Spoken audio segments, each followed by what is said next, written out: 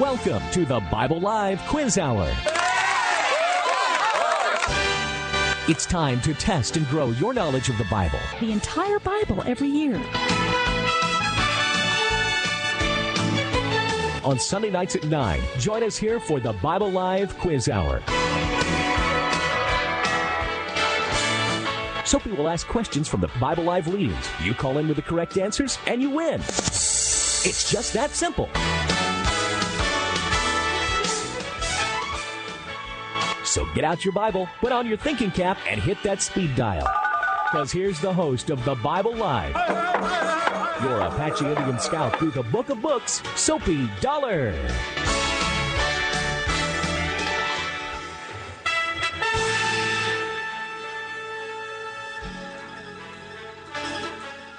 Here we are. Thank you, everyone. We are on board. We are in the studio. Stacy is here with me, and we are ready to get started on this edition of the Bible Live. We've got a pretty full show planned for this evening. Just really glad you're along with us. We've got a couple of poems we're going to try to introduce you to. We've got a special song that yours truly wrote, something you can use in your in your home, in your Sunday school classes, in your circle of network of relationships. It's a great little tune. I didn't make the tune up. I borrowed it from a famous old song that you will recognize. I am pretty sure, at least. Does everybody know the song? Heart and Soul. I think so. Everybody's played that on the piano. Well, yeah, we all learned how to play the piano with that, right? I think of the movie Big. The movie, yep, there you go. It's the movie Big. It's one of the most basic little tunes, very simple little chord progression, whether guitar or piano. And we've written some new lyrics to it that I hope that you'll enjoy, because it's based on probably, I would say one of the most familiar verses in the scriptures, particularly one of the most familiar quotes that we have from Jesus himself. And not only familiar, but probably important, I would say. Wouldn't you say that's one of the more, the lawyer asked Jesus, what is the greatest of all the commandments? I mean, wouldn't you say that's a pretty serious question? Yes. If you had the ear of Jesus and you had the chance to ask him any question, I guess that lawyer, that young scholar, I guess it was a well thought out question. I mean, now it does show something about him, though, doesn't it? He's efficient. Yeah, efficient, just like a good lawyer has to be. But I'm thinking that, what is the greatest commandment? Now, I don't know if he was talking about salvation, but and this is something we're going to talk about tonight, Stacy, as we look at the book of Luke, the Gospel of Luke. By the way, folks, this is Soapy Dollar, and my daughter Stacy is with me, and this is the Bible Live, and we make our way through the entire Bible every year, Genesis through Revelation, the book of Revelation, and we started Luke last week, and we're continuing. So this week, we're just in Luke. We're going Luke chapter 8 through the end of Luke 20, verse 44. Yep. And we finished with Psalms, and we are in Proverbs now for our worship and our worship segment.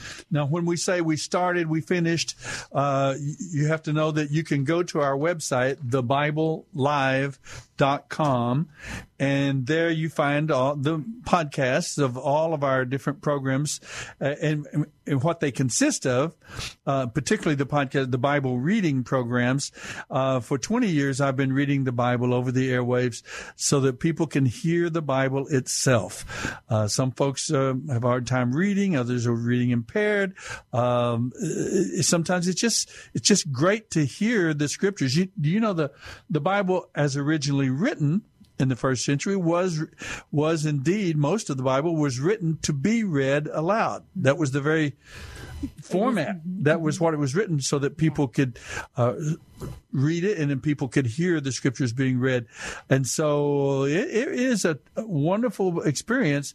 And I want to invite you to go through the Bible with us. This, and when Stacy says our reading schedule was, if you go to thebiblelive.com or biblelive.com, you'll find all of the readings from Genesis through Revelation, and you'll find our reading schedule so that you'll be able to follow us if you'd like. We, as she said, we have already read Genesis, Exodus, Leviticus, Numbers, and Deuteronomy, and Joshua, Judges, and Ruth. We're ready in the Hebrew Scriptures, the Old Testament, to go into the books of 1st and 2nd Samuel. We'll start covering more intently the historic section of the Hebrew Scriptures. 1st and 2nd Samuel, 1st and 2nd Kings, 1st and 2nd Chronicles.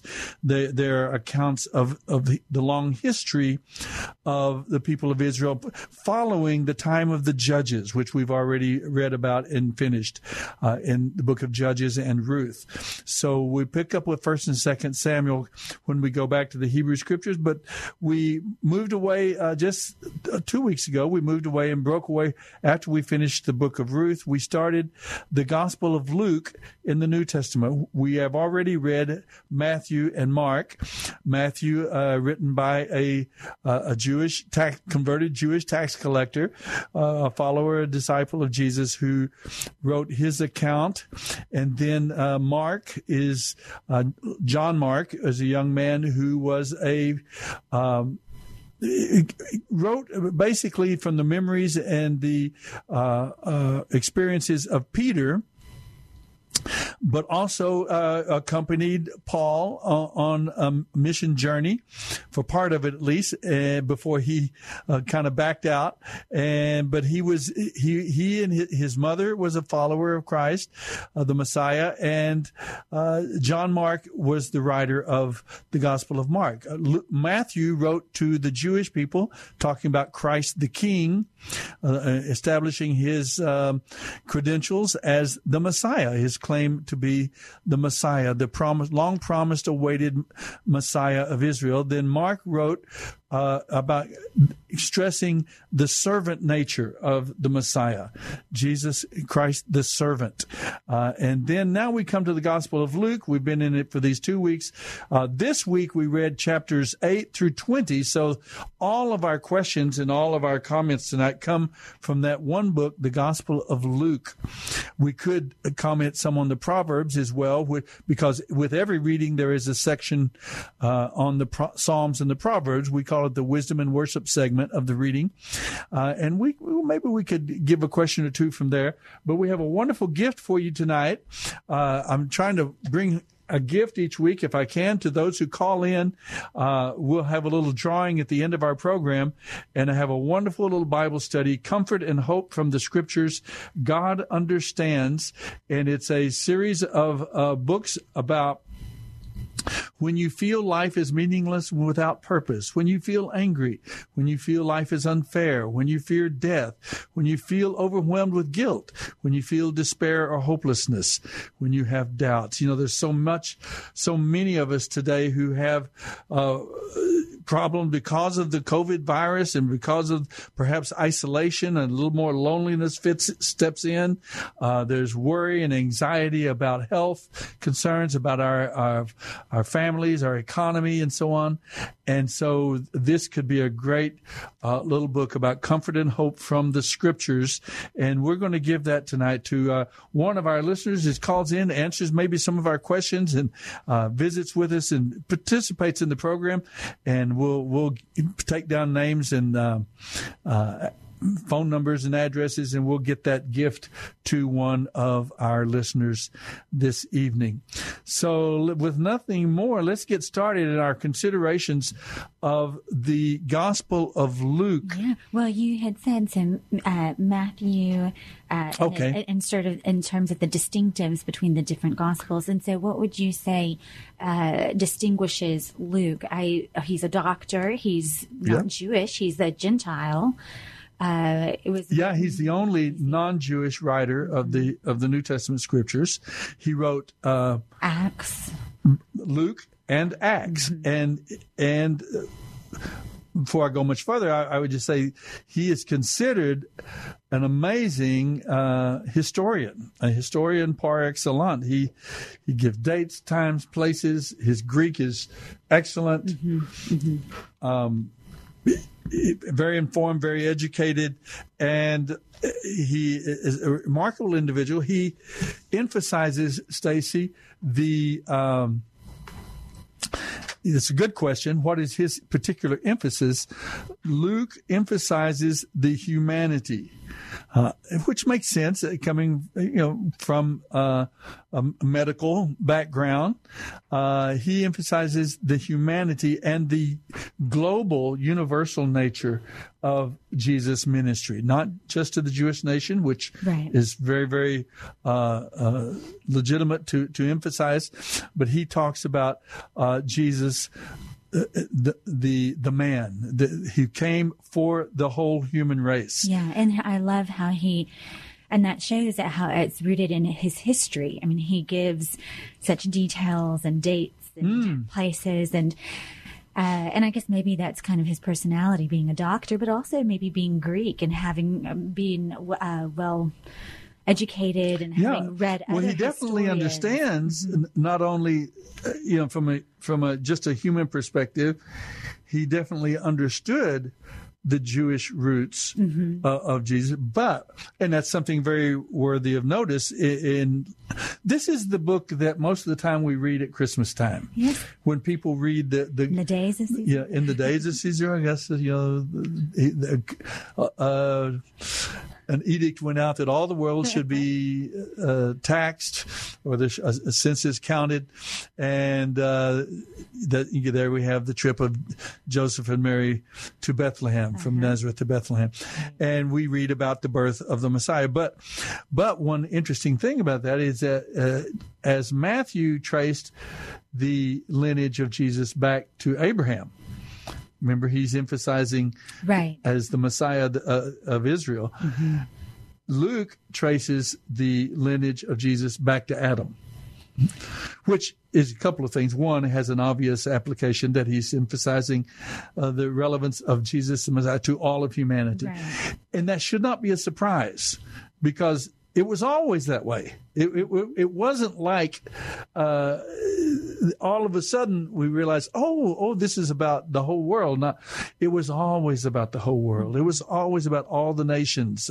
Remember all the Psalms, David says, let all the world, all the people of the world, let every language, every people group. It would have to be. I mean, he is the claim is that he is God, creator of all humanity. He not some, exactly, exactly, at all the world. And so he celebrates that. And although I would have to say, and I think most people would agree, Jew or Gentile alike, in terms of history, the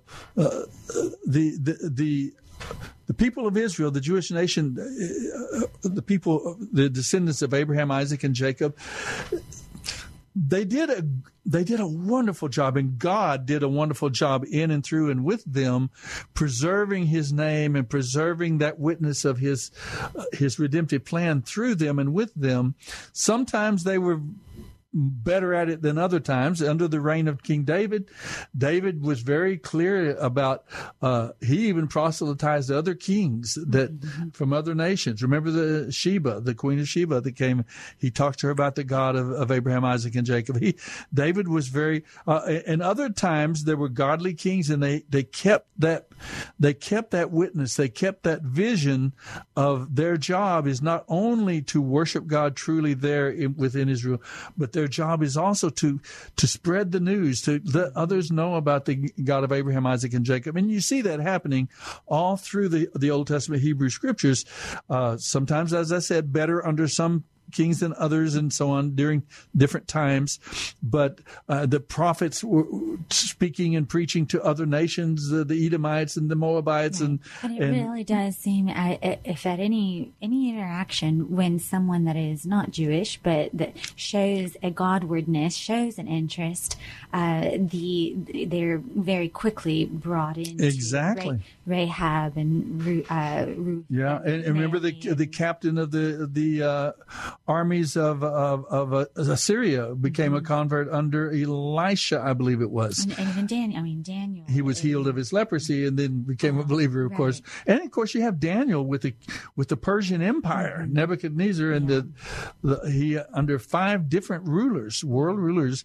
Daniel had this incredible impact, and God was lifted up. The God of Abraham, Isaac, and Jacob, the Creator God, the true and living God, is emphasized. So real quickly, do you want to talk too then in terms of the Messiah and of that, and as far as history goes, and God kind of choosing this time and place and this time in history the Roman world really was the first time. Yes. When when people groups really were more united by transportation, by water, food, than maybe ever before. Would you say that's? Oh, no doubt about it, Stace. There's a wonderful verse in Galatians chapter 4. It says, let me read that just really quickly. Think of it this way. If a father dies and leaves an inheritance for his young children, these children are not much better off than slaves until they grow up, even though they actually own everything their father had. Now, they have to obey their guardian until they reach whatever age their father set. And that's the way it was with us before the Messiah came. We were like children. We were slaves to the basic spiritual principles of this world. But listen what this verse, but when the right time came, God sent his son, born of a woman, in other words, a human being, not an angel, not an animal, not an extraterrestrial, an alien. God sent forth his son, born of a woman, born under the law. In other words, from the Jewish nation, from the people that God had promised. God sent him to buy freedom for us who were slaves to the law so that he could adopt us as his very own children. And because we are his children, God has sent the Spirit of God, his Son, into our hearts, prompting us to call out, Abba, Father. Now you are no longer a slave, but God's own child. And since you are his child, God has also made you his heir. It's a beautiful, beautiful passage that from Galatians chapter 4, you could read it further. But this is, you're talking about this. I want to emphasize what he said in that very right moment, in the special time. Right. And there's a lot of analysis you could give to why did God send his son, send the Messiah into the world to carry out this redemptive plan. In the first place, why did it even have to happen? We understand that God is holy and just and righteous in all his ways. So God must judge sin. Sin has a consequence. And he even told Adam and Eve in the garden and all through the scriptures, the soul that sins, it shall die. And the day that you eat of that fruit, you will die. The consequences of sin is spiritual death, separation from God. And so, this happened in space, in time and space. The fall of man into sin happened in time and space. The redemption had to happen in time and space. Now, God promised it, and we're told in the book of Revelation that Jesus, the Messiah, was the lamb slain from before the foundation of the world. This was always God's plan. God wasn't just up in heaven going, "Oh no, they sinned. What am I going to do now?" From eternity past, he knew what he was going to do. Excuse me. God knew the plan, knew what was happening. He knew that perhaps, whether it was Adam and Eve or somewhere down the line, these human beings who have been given intellect, emotion, and free will, that somewhere down the line, some son, grandson, great-great-great-grandson, some would, sin and would need a redeemer.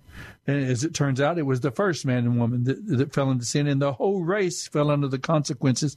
As I said, the judgment of God on sin, the whole race fell under the judgment of death, spiritual death. So just as the fall of man took place in real time and space, the redemptive plan had to be carried out as well in time and space. And so he promised on Genesis 3:15, I'm going to send a redeemer. Is born of the woman. It's going to be a human being, and so on and so on. And over 300 predictions of that Messiah in the Old Testament through those, all those 1,500 years or so, 1,600 years that we have of history in the Old Testament, all of that, through all of that, he keeps telling, I'm going to sin. That was his redemptive plan was based on the idea of substitutionary atonement. Someone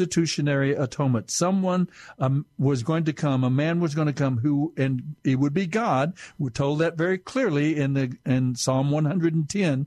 Jesus points that out in the Gospel of Luke tonight, even that the Messiah would be God incarnate, clearly pointed out. But he said he's going to come now. What am I trying to say? Now he chose that very moment in history to send the Messiah into the world, and this was before the calendar divided AC before Christ and AD Anno Domini in the year of our Lord. I mean. Yeah. Historically, it became that his coming of the Messiah became so crucial and vital and important to human history, and such an incredible that we've now divided history based on the life and death and ministry of this one individual. But he came at that time. There were 4 factors, Stacy, that were unique to that era. The Romans dominated the world. They were, and that had been predicted by Daniel years before as well, centuries before. There was what was called Pax Romana. The Romans ruled with an iron fist. This was in the time of Caesar Augustus. That Pax Romana was a product of Caesar Augustus, who was the first emperor of Rome. And right before Caesar Augustus was the famous Julius Caesar. Right. And so it was Julius Caesar that took it from a republic and was trying to get it to be an emperor, where he was claiming to be Caesar. They killed him, the famous Tu Brute, and then it was Augustus who won between Mark Antony and just a little excellent background. But the Roman Empire was mighty, incredibly powerful. Yes. Their military was very well trained. They had in terms of weaponry, the cutting edge. Pardon the pun, but the cutting edge. They enforced a peace on the world that had never been before. A time of total domination of the world of the modern civilized world of that time. So you had this Pax Romana. That's important because it created a period of time in which there was relative safety. There, about every 70 miles on the main highways, there were Roman legions. There were. And we see this in the New Testament. Jesus, they dominated Jerusalem. Jesus talked with the centurion, and particularly in the book of Acts with Paul. He's saved by the Roman soldiers several times. The Pax Romana was a major development, and then you also have the Iter Romana, and that means the Roman roads.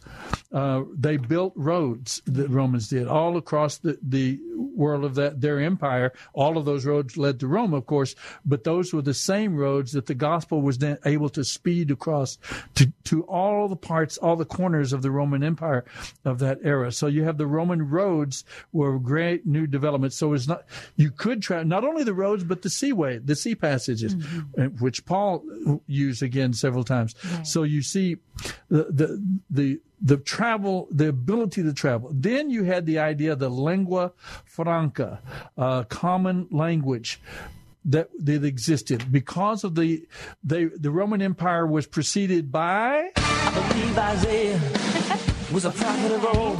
All right. The Lamb was slain. The Roman Empire was preceded by the Greek Empire, and that's important when it comes to the timing of the coming of the Messiah. We'll come back to that here on the Bible Live and get in more into the detail of the Gospel of Luke when we return. Don't go away.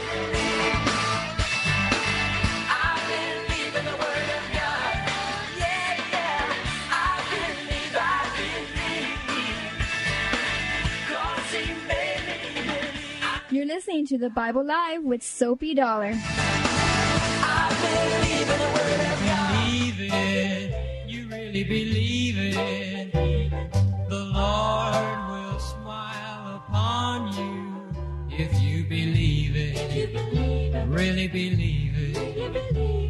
The Lord will smile upon you. You know He loves you. Yes, He does. He really loves you. Yes, He does. And He'll reward you with His blessings if you believe it. Really believe it. The Lord will smile upon you. You're listening to The Bible Live with Soapy Dollar. The answer is all in your heart. So just let the Lord Soapy and Stacy Dollar. then He'll do. We are back.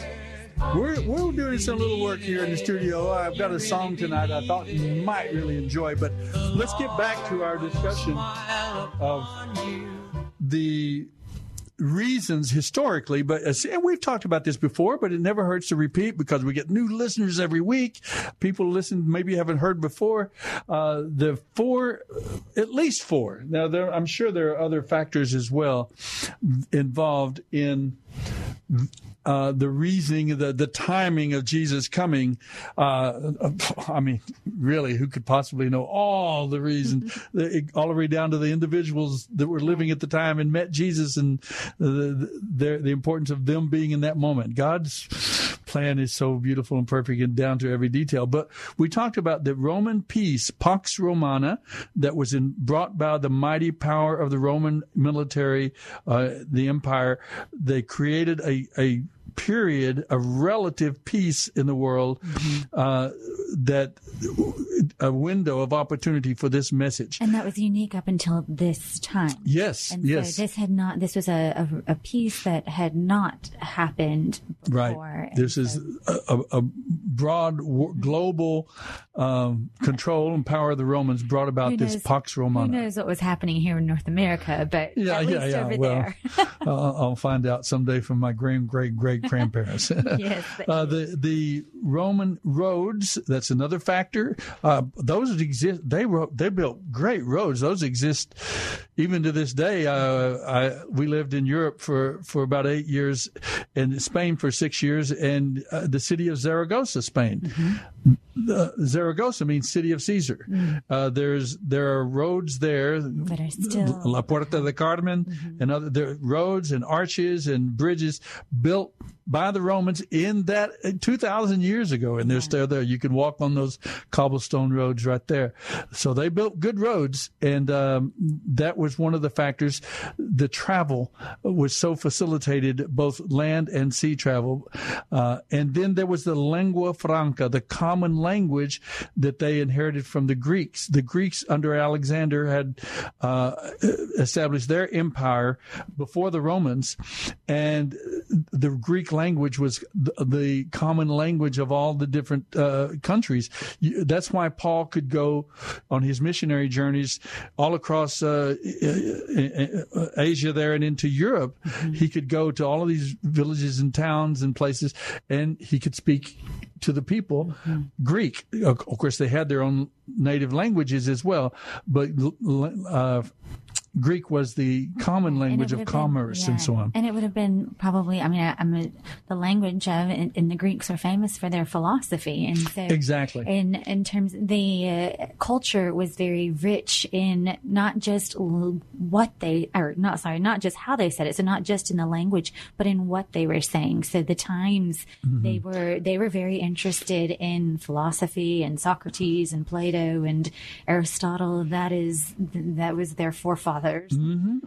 And we see that in the book of Acts, chapter 17, when Paul goes to talk to the philosophers there in Athens. Exactly, yeah. And also Greek was a more exact language than Hebrew. Hebrew is a very inexact, it's a very relational, very contextual language. Right. You have to kind of be in the moment, in the place, whereas Greek is more linear. Right. A to B to C, and which was probably maybe helpful in terms of communicating the message. But there's one other factor that is really a very powerful factor and was very important for that moment as well, and that is the presence of the Jewish synagogues. Now, remember that as far back as 586 BC, when the Jews when Nebuchadnezzar destroyed Jerusalem, and they were scattered all over, Jewish peoples had been scattered all over creation, to put it that way. And now again in the Roman Empire as well, they were all over.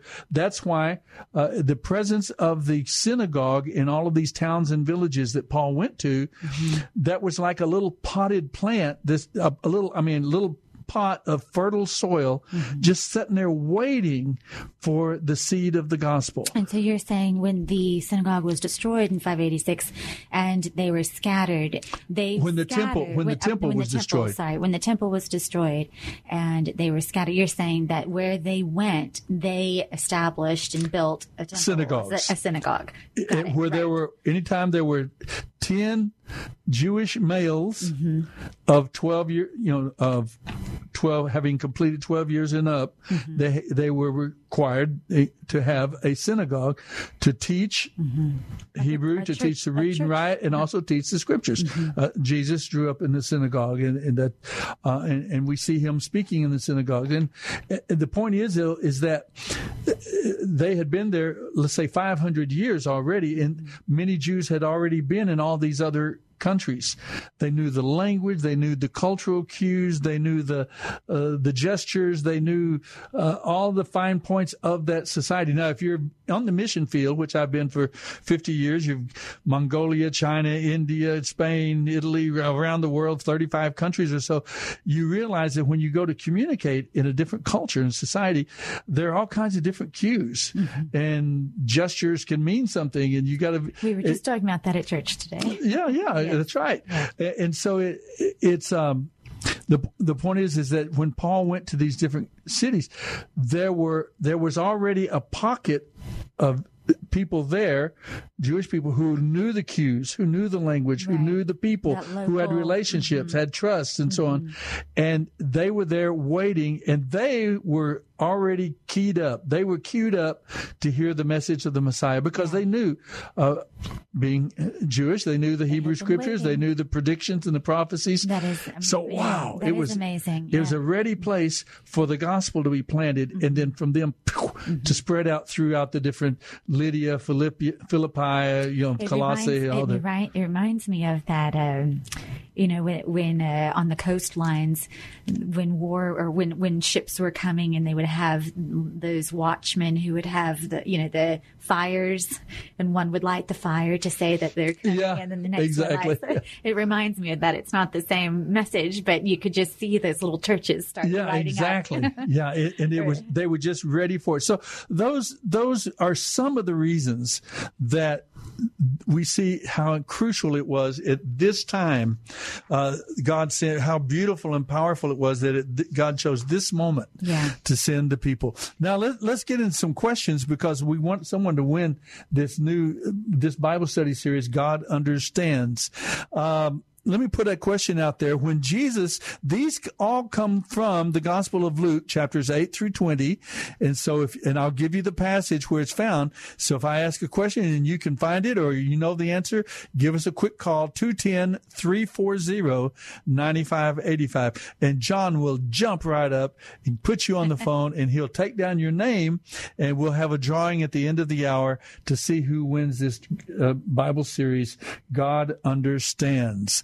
So let me give a question to you. This comes from Luke chapter 8. Jesus climbed a mountain to pray, and he was transfigured, meaning he was revealed in his glory, not simply as the Messiah, the man that he was, but his glory as even the incarnate Son of God was revealed. We call it the Mount of Transfiguration today. When Jesus climbed to the mountain and was transfigured, how many people saw him? All right. That's our question number 1 tonight. How many people saw Jesus transfigured in Luke chapter 9? Luke chapter 9, verse 28. So that's one question. And here's another question. Jesus, at one point in his teaching, said that he was like one of the prophets of the Old Testament. He was like, well, I'll go ahead and give the name. He was like Jonah, the prophet of God in the Old Testament. And what I want you to do is tell me, who was Jonah? What is he known for? Tell me just a little bit of his story. And how was Jesus going to be like him? Who was Jonah? And how was Jesus going to be like him? If you know the answer to either one of those questions, give me a call, and we'll get your name in that drawing for this Bible study series, God Understands. Let me give one more question. Jesus tells the story of a wealthy farmer who builds bigger barns to store more grain. A farmer builds bigger silos, bigger barns, so he could store more grain. Why does Jesus refer to him as a fool? Why is he considered to be foolish? Okay, if you can answer that question. It comes from Luke chapter 12, verse 13. When you talked about Luke and what distinguishes him as one of the writers, I don't know if you mentioned this, but the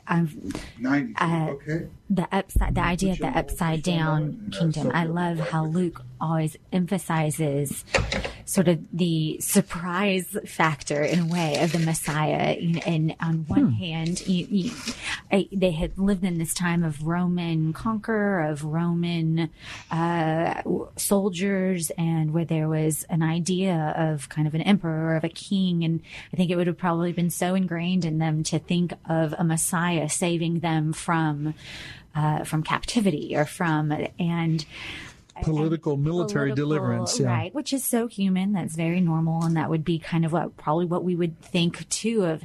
And yet, Luke, Jesus in all of his teachings, and Luke when he is writing and telling, just the emphasis on surprise. Again, he is the Messiah. It's not what you thought. It's better than what you thought. Yes, and it's sort of upside.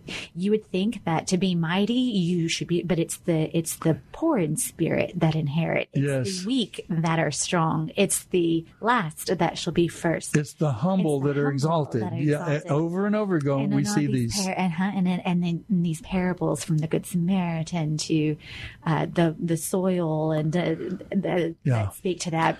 Oh, it's very good. The contrast between the world's view of power and might and redemption in this case, and that was one of the great conflicts that Jesus ran into, is because the Jewish nation, the leadership of that era had become quite parochial and quite ethnocentric in their understanding of the Messiah. Mm-hmm. Not everyone universally, clearly, because the tens of thousands who followed Jesus and trusted Jesus, and Paul and Peter and all were Jews.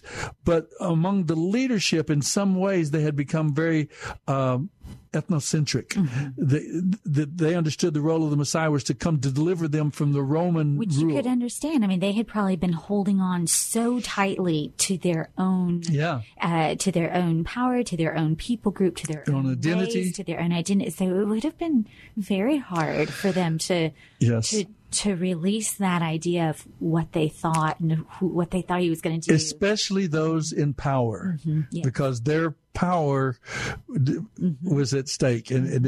But no, as understanding as we can be, and we do, is not judgmental at all.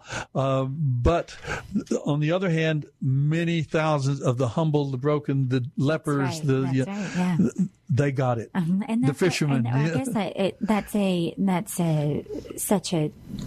that's encouraging to us. You know, I mean, in a lot of ways, it just shows how, in terms of power or wealth, or, you know, a lot of times it's so tempting. Let's go and talk. Oh, okay. It's so tempting I'll be to right back. want those, but we can see that it's a blessing sometimes to not have that. That's right. To be humble. No doubt about it. Let's go to the caller. I'm sorry. Federico, are you with us? Yes, sir. Gloria a Dios, bienaventurado. Gloria a Dios, hermano. Muy bueno hablar con usted. Tendremos que hablar en inglés porque... Yes. Pero vaya, me alegro de escuchar su voz. Thank God I can speak in two tongues. You betcha. How are you and your family? How are you and your family during these times? Well, we're struggling, but we're doing as best as could be expected. Wonderful. No sick ones. No one has caught it. Or thank the Lord for that, and I pray the Lord takes care of you and your family, and just keep walking with Him. Okay, Federico, trust the Lord. That's what we all need to encourage and help each other, and I just pray you and your family are well and keep being well. Okay. Amen. Praying for one another. Yes, sir. Amen. Well, let me ask you, did you hear one of the questions that you wanted to answer for us? Yes, I think I might have. I think it, according to the Transfiguration question, I'm going to guess and say it was Peter, John, and James. Yes. You got it exactly right. But wait on. Not so fast. There were two more people there that they're not, you know, Peter, James, and John, they were the inner circle of Jesus' disciples, but there were two more people there that appeared with Jesus. I'll put it that way. And Elijah. Yeah, now there we go. You forgot to count them, I guess. Oh, I thought you said how many people saw them. They were there, so I guess they saw them. But anyway, I got a question, Pastor. A little bit of a trick question, but you got it. How did they recognize Moses and Elijah if they weren't alive back then? I have asked myself that question many times. I don't Holy really Spirit know. Revelation? I don't know the answer, but maybe they were wearing name tags,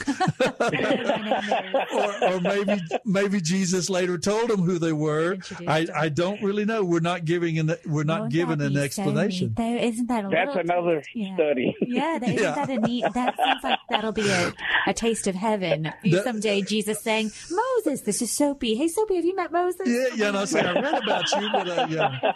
Federico, keep listening because we're going to have a drawing at the end of the hour, and I would love for you and your family to get this nice little Bible study series, God Understands. You'll enjoy it, I'm sure. I enjoy your program very much, Pastor. May God continue blessing you more in you and your family and your congregation. Thank you more than I can tell you. Thank you so much, Federico. Hey, hang on.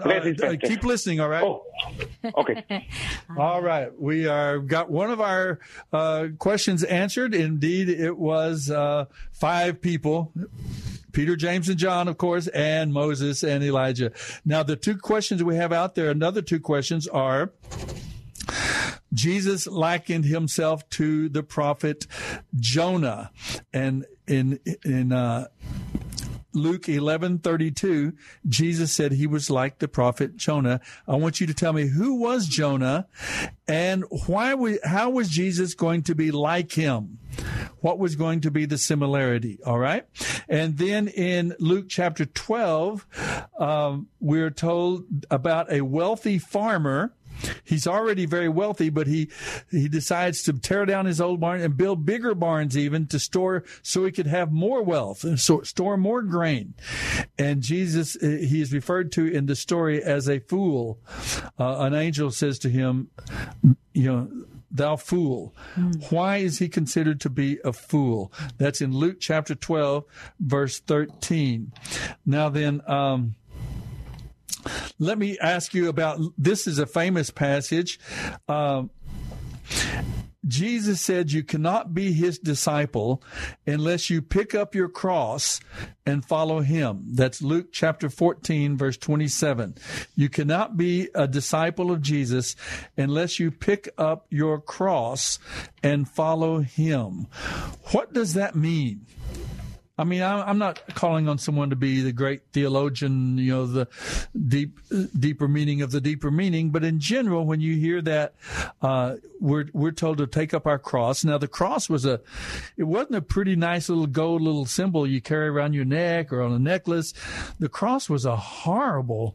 I mean, it was incredible source of pain and torture, death and grief. And at this time, this was not, maybe this was, when people heard that, they thought, what in the world? And Jesus said, you want to be my disciple, you have to take up your cross and follow me. Give me a sense of what that means. All right. I'd love to hear from you. 340-25. Say, where's that number again? 340-9585. You would think I'd know it after all these years. 340-9585. Thanks, John. 210-340-9585. If you can answer any of those three questions, or maybe you have your own question about the Gospel of Luke or about the Bible, about the message of the gospel, about Jesus, or maybe a comment about something you've already heard here. We would love to hear from you, and we will put your name in the drawing that we're going to have at the end of the hour to see who wins this wonderful Bible study series, God Understands. I'm really looking forward to giving it to someone. I love the book of Luke and what you said earlier about the languages and how Hebrew in general, I guess mostly what made me think of it is Luke is just chock full of amazing, of the beautiful parables that Jesus taught, which was... He tells some of the parables that others that aren't mentioned in the other Gospels, which is interesting. And it is very Jewish to speak and to teach in parables. And so how Jesus taught and how the stories that and sort of that question and answer way is very Socratic, very Greek, and I'm sure was just adopted by the Jewish culture in that time. But the Greek influence being very linear and very reasoned and very phonetic and kind of precise. And I just love that Luke kind of marries those two, similar to Paul. I mean, and I guess that makes sense. Luke was Paul's companion and their contemporaries. But I love reading that in Luke, and this is just a style. The parable, and besides just being a culturally question or with a story, it was actually predicted. One of the great prophecies about the Messiah, he would teach in parables. Which of course he did. Every detail, Jesus came through and fulfilled those predictions. Now, let's see here what we've got. We've got those questions out there. Should I put out one more just in case? I have one that I wanted someone to comment on, that I wanted to ask this question. How can we get more faith? A lot of people would say, like there was a beggar in the Bible that said, Jesus said, do you have faith? And he said, I have faith. I believe. Help me in my unbelief. I do have faith. I do believe, but I need more faith. I need to know. And so my question is a very practical question from Luke chapter 17, verse 5. Luke chapter 17, verse 5. How can we get more faith? And if you'd like to take a stab at that answer to that question, I'd love to get your phone call as well. 340-9585. I'll give a hint to that. Okay. It's also how you get more faith in anything. How do you trust something? Okay. How do you trust that chair? Yeah, how do you trust the post office is going to get a letter to the Florida from here? Okay, there you go. We've got 3 or 4 questions out there. If you'd like to call in and give an answer, 210-340-9585. Let me review them real quick. Jesus likened himself, said he was like the prophet Jonah. Who is Jonah and how was Jesus going to be like him? That's in chapter 11, verse 32.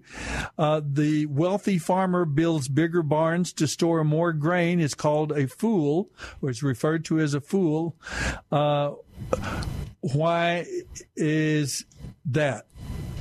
Why is he called a fool in that parable? And that's in Luke chapter 12, verse 13. Then another question. Jesus said you cannot be a disciple of his unless you take up your cross and follow him. And again, may sound a little challenging to you, but it's really fairly self-evident too once you kind of get it. What does that mean? What does it mean to pick up your cross and follow Jesus? And then how can we get more faith? That's a very practical question. I think all of us as believers would like to grow in our faith. How can we do it? That's Luke chapter 17, verse 5. If you'd like to answer any of those questions or take a shot at it, we're here to help you. We're behind you all the way. Give us a call, 210-340-9585, and we'll be back after this break with our... I am the resurrection and the life. All who believe in me will never die. You're listening to God's talk show, The Bible Live. And the life. All who believe in me will live a new life. I have come to bring the truth. All right, we are back. Our final segment of the Bible Live program this evening. We have one caller so far. Federico has called in, and you can give a little bit of holy competition there. We'd love to hear from you. 210-340-9585. We have 4 questions out there right now. I won't add to them. Let me repeat them very quickly so that if you'd like to take a shot at one of them, and listen, we're very gracious and we're going to be here behind you, cheering you on and maybe helping you out a little bit. So don't be afraid about it. But Jesus said he was like the prophet Jonah. Who was Jonah? Tell me just a little bit about Jonah, a Hebrew prophet, and how was Jesus going to be like him? And Stacey just mentioned that if you know something about Jonah, he's not the highest, greatest example, really. Right. Probably what did you say? The lowest? He's the worst. The worst prophet. Jonah. In the Old Testament, seemingly. Also had incredible success. Right. One of the great revivals of the Old Testament history it was part of Jonah's experience, but he was terribly disobedient and terrible attitude, everything. But that was not the way he was. That's not the way Jesus was like him. All right. So tell me a little bit about Jonah, and then tell me, how was it that Jesus said he's going to be like Jonah? 210-340-9585. 340-9585 is the phone number. So get on the phone. You can answer that question and get a chance to win this Bible study series, God Understands. Then, let me see. Jesus tells the story of a wealthy farmer in Luke chapter 12. By the way, about Jonah is in Luke chapter 11, verse 32. The wealthy farmer who builds bigger barns and is called a fool. And we say, why is he called a fool? And that's Luke chapter 12, verse 13. Why is he called a fool? Referred to as a fool in that story. And then Jesus said that you cannot be a disciple of his unless you take up your cross and take up your cross and follow him. Not the beautiful little gold symbol we all revere and know today, but in that time, the cross was a terrible, painful symbol of death and suffering. And Jesus says you cannot be his disciple unless you take up your cross and follow him. Give me a thought about what that means for us today. And then finally, that's in Luke chapter 14, by the way, verse 27. And then, how can we get more faith? I think it's one of the great questions and one of the great answers that Jesus gives in Luke chapter 17. How can we acquire more faith? Okay, let me throw one more out there. Just Jesus healed 10 lepers in Luke chapter 17. Jesus healed 10 lepers. How many came back and said thank you? How many came back and said thank you to Jesus? He healed 10 lepers. How many returned to thank him? All right? That's Luke 17. Now, we have those questions out there. If you can give an answer, love to have you call in and give a quick answer. We'll put your name in our drawing for this great Bible study series, God Understands. Now, what were we talking about, Stacy, you and I, during the break that we were going to mention? Oh, I was going to just mention simply that one of the great principles I've noticed, not only in Luke, Jesus mentions it and teaches it over and over, and it was a characteristic of his ministry. He went to the downtrodden. He went to the broken. He went to the rejected. He went to the marginalized, the sick, the weak, and those who had failed, and which created a great problem with him with the religious leaders of the time. They often criticized him for doing that, and it brings out a question in my mind, and I've thought about this over the years as I've seen so many in these different cultures and places and times and different situations, whether it's people in Mongolia who had never heard the name of Jesus before, or people in Spain, or people all, different culture, different society, different backgrounds, high, low, and, up and outers, down and outers, and so on. What are the characteristics of those who are ready to be saved, to come to Christ, to become children of God? And one of the great characteristics is humility and brokenness. It's just, you can be wealthy and rich and high educated. Absolutely. And all that. Luke was a doctor. Yeah. And one of my wonderful friends is a lawyer who came to faith as a very wealthy, successful lawyer. Absolutely. But he just realized that he had climbed the ladder of success, but his ladder was leaning against the wrong wall. And he talked about it, that brokenness. And later on, as he ministered to people in his circle, he was the one that gave me that phrase, the up and outers, not just the down and outers. Yeah. But the point is there's always a sense of brokenness and humility. There's also, I would say, a characteristic of generosity. Mm-hmm. Almost immediately, people who come to faith, they start thinking of someone else. Mm-hmm. They start thinking about their mom, the dad, the brother, the sister, the husband, the wife, a loved one. Oh, I want them to hear about God. I remember when I came to faith as a 7-year-old orphan boy, first thought I had when I got off my knees was, I want to go talk. Yeah. I want to go talk to my best friend Curtis. It seems like that would be kind of the flip side of the same coin. Humility and generosity have to kind of go hand in hand. A generosity of spirit is what I mean. Being more conscious of others and their needs. It's just one of those characteristics I think that happens. There's certainly no room for legalism, for rejection. You were saying that there was a third gratitude? Was gratitude maybe one of the... I think that was it. Mm-hmm. I think that was I knew there was another one, another characteristic that I have noticed over but gratitude, it's kind of along the line with humility. But Paul mentions it as well about those who don't know God and don't acknowledge God. And he says, and they weren't even grateful in their hearts, not even grateful for life that God gave, and so on. Well, and you so, think in the 10 lepers. There you go. I knew there was some reason I thought about it. Let's go and talk to another of our listeners. Bob is on the phone. Let's get him this week. Bob, I'm glad to hear from you. What's going on? Hola. Hola, amigo. Good to hear from you, my friend. Yes, sir. You're my First Nations. All right, brother. Word. I'm glad to hear from you. How are you and your family doing? Everyone okay? Well, I got a text from my niece. She has the Hodgkin's, but she's been doing a very strict regimen of juicing and natural healing and vitamins and IV injections, alternative therapies for over a year. And the tumor was not visible in their last test. But she's getting... Thank you, Lord. She's getting dizzy. She's getting a loss of balance.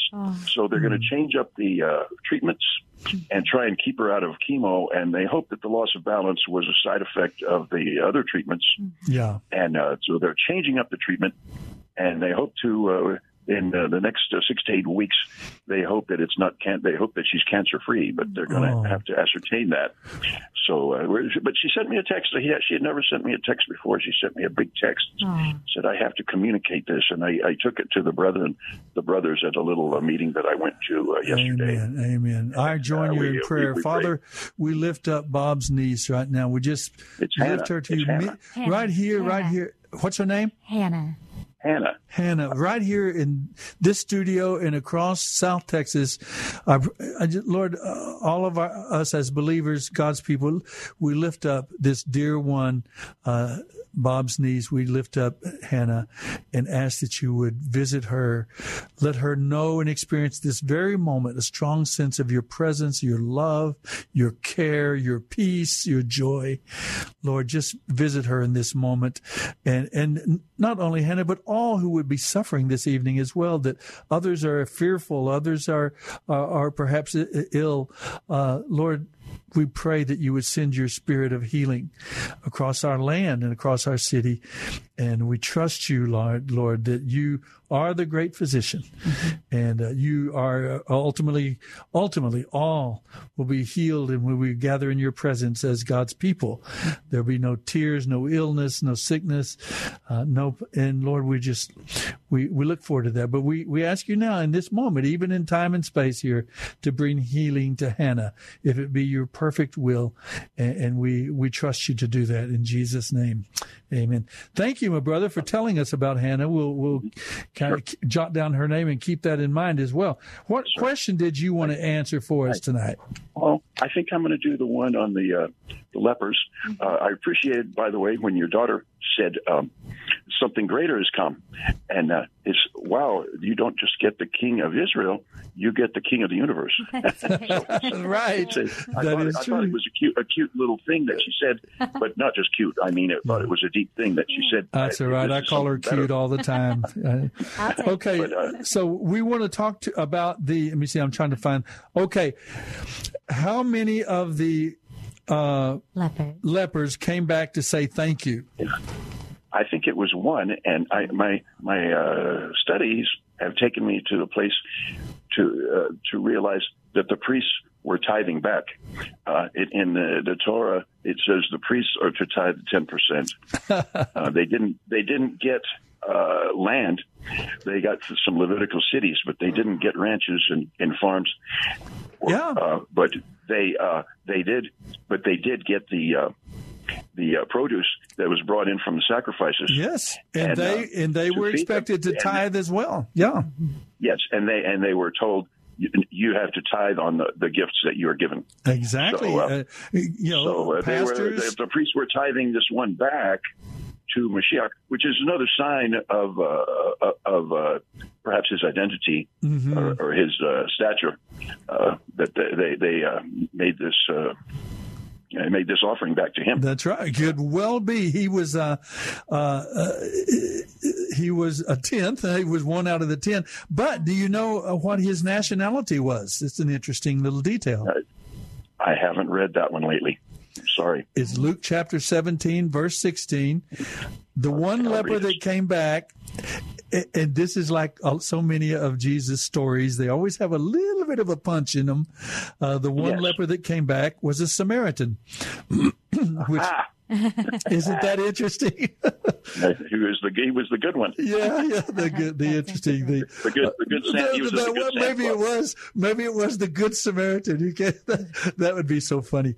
We're very good. We put your name in the hat, my friend. We hope this time you can win our Bible series called God Understands. It's a really rich one. It's something you might like to enjoy sharing, even with your niece Hannah or others. It's some wonderful passages in there. Blessings. Blessings to all of you. She's about 28 or 30 years old with a 3-year-old child or 4-year-old child. So we're really praying that she gets well, and she was very hopeful. We're praying with you, brother. Thank you so much for calling. Shalom. Thank you. Shalom.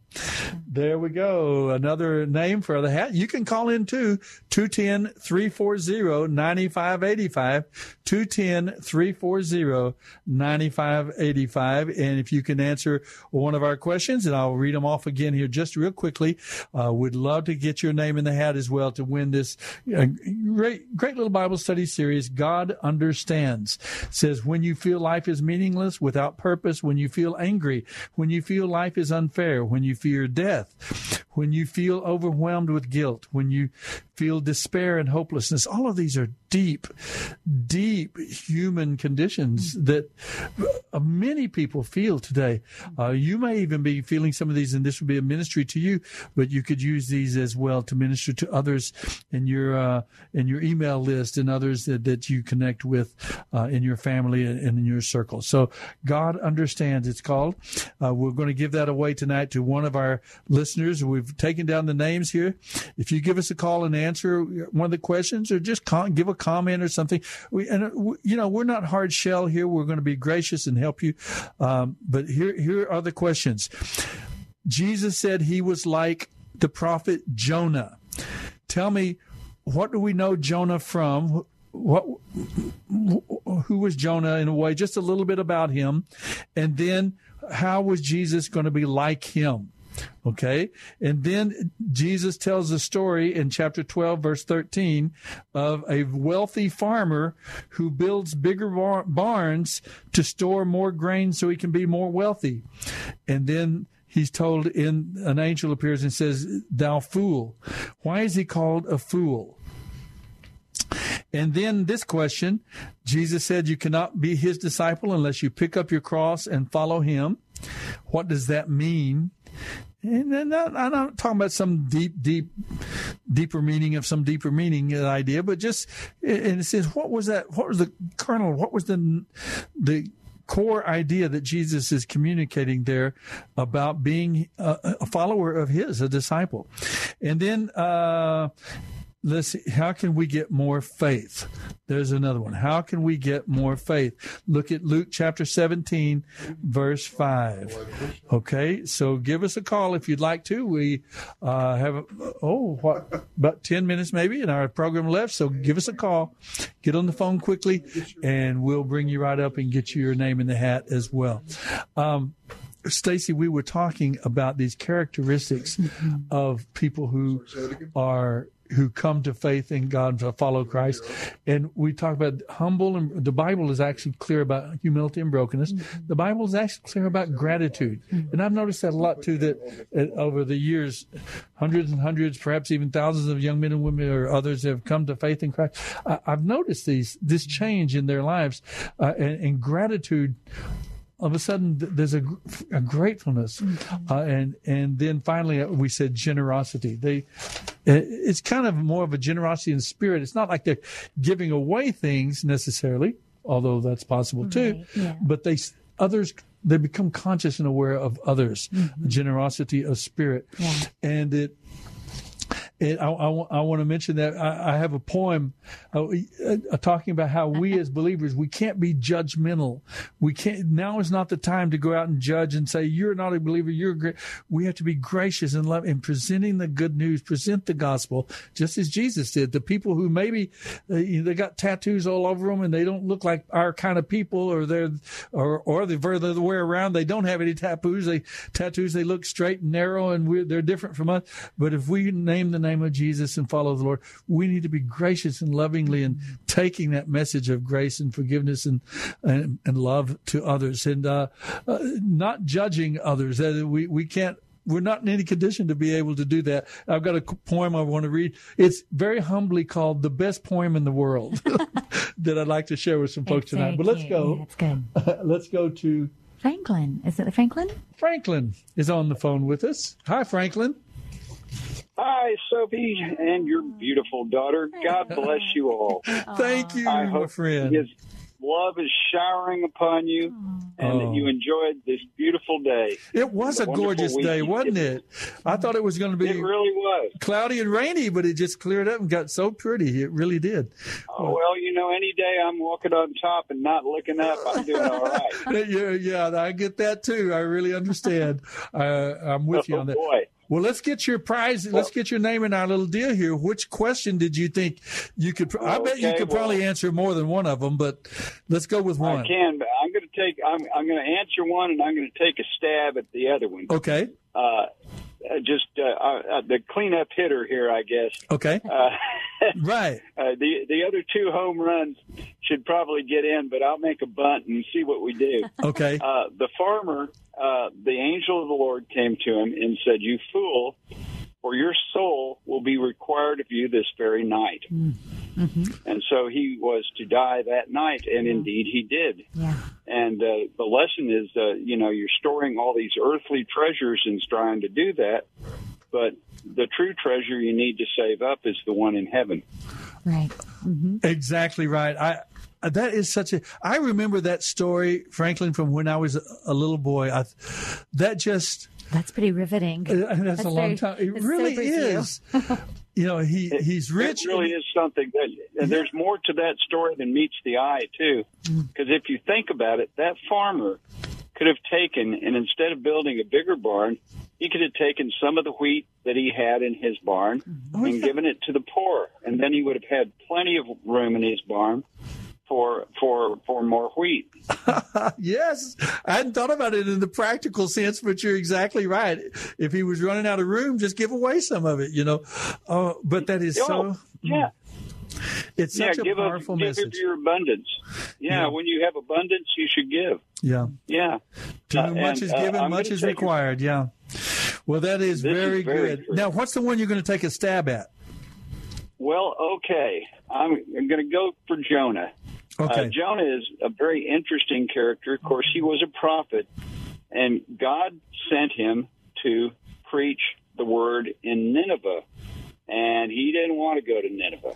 Nineveh they were evil. The flesh pots of Nineveh were famous. It was a horrible, evil city, and they had done so many things against Israel and all. Yeah. The last people he wanted to see God save were the Ninevites. So he disobeyed and ran away. Yes, well, see, this is where I don't understand. The only thing I can see in Jonah, and of course he was tossed over, swallowed by the great fish, and vomited up on shore.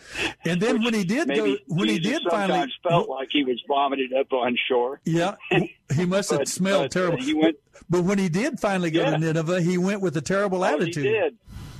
Well, yes, and even then he preached and he said, "Repent, repent." And he wandered through the city, and the king put on sackcloth and ashes, and all the people, and they repented of their ways. Yeah, and so God didn't destroy them. And then Jonah was so depressed, he went and he was praying to God that he would die.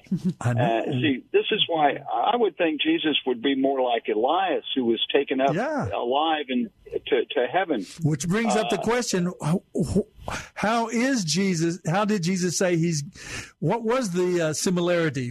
How is Jesus going to be like Jonah?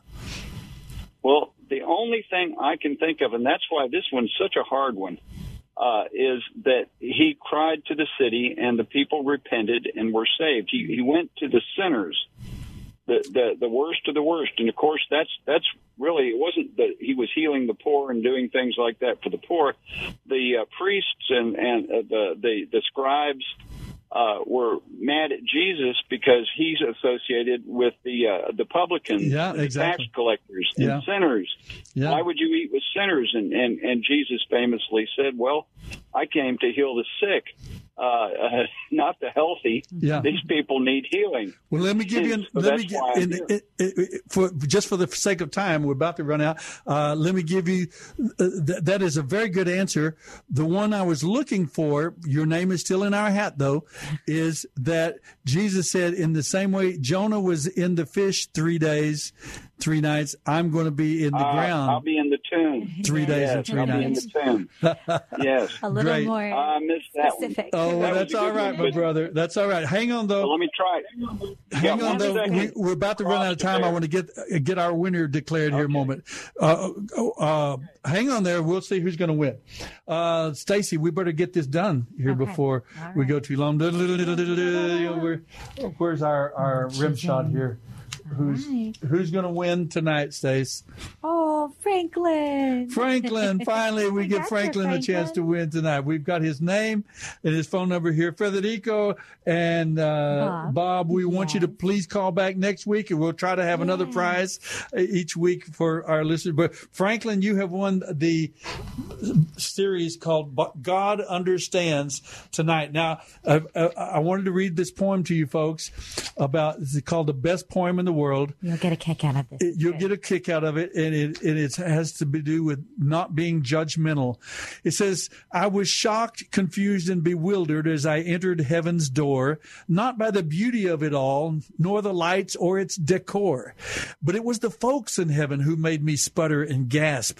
The thieves, the liars, the sinners, the alcoholics, and the trash. There stood the kid from 7th grade who swiped my lunch money twice. Next to him was my old neighbor who never said anything nice. Bob, not the Bob we just talked to, Bob, who I always thought was rotting away in hell, was sitting pretty on cloud 9, looking incredibly well. I nudged Jesus. Jesus, what's the deal? I would love to hear your take. How did all these sinners get up here? God must have made a mistake. And why is everyone so quiet, so somber? Give me a clue.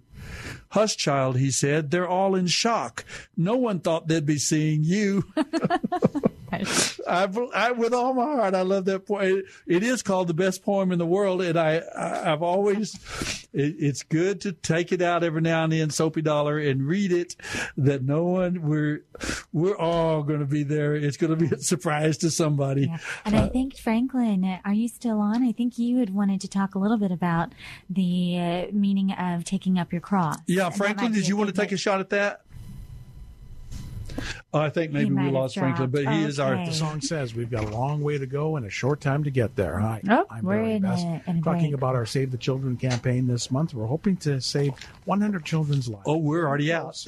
Closer every day, but we have to hit that goal, and you can be a part of it. So what I want to see happen is between now and the end of Is it possible to run the outro? We're going to get that straightened out. We'll get our outro going. Franklin, I'll give you a call about your prize. Folks, thank you for listening to the Bible Live this evening. We're so glad to be with you. Next week, this coming week, we'll finish up the Gospel of Luke, and we'll be headed back to the books of 1st and 2nd Samuel. Go to our website, thebiblelive.com, and you can hear all of our readings for this coming week. Of course, you can go back and hear past readings as well. Any part of the Bible you want to hear, actually. But we'll be 1st and 2nd Samuel, and we'll be back next week with more with Stacy and Soapy and the Bible Live broadcast. So grateful for you being here. The Bible Live is dedicated to helping restore the Bible to our culture. Mailing address is P.O. Box 18888. That's Box 18888. San Antonio, Texas 78218. Hear the entire Bible every year on the Bible Live, weeknights at 9:30 on this great station. Then join SOAPY every Sunday evening at 9 o'clock for fun, inspiration, and valuable prizes on The Bible Live Quiz Show. Visit our website, BibleLive.com. That's BibleLive.com for more information about SOAPY and the Bible Live broadcast. You may also order materials at the website and make tax-deductible donations to help minister to our military personnel and broadcast the entire Bible every year to America and the world.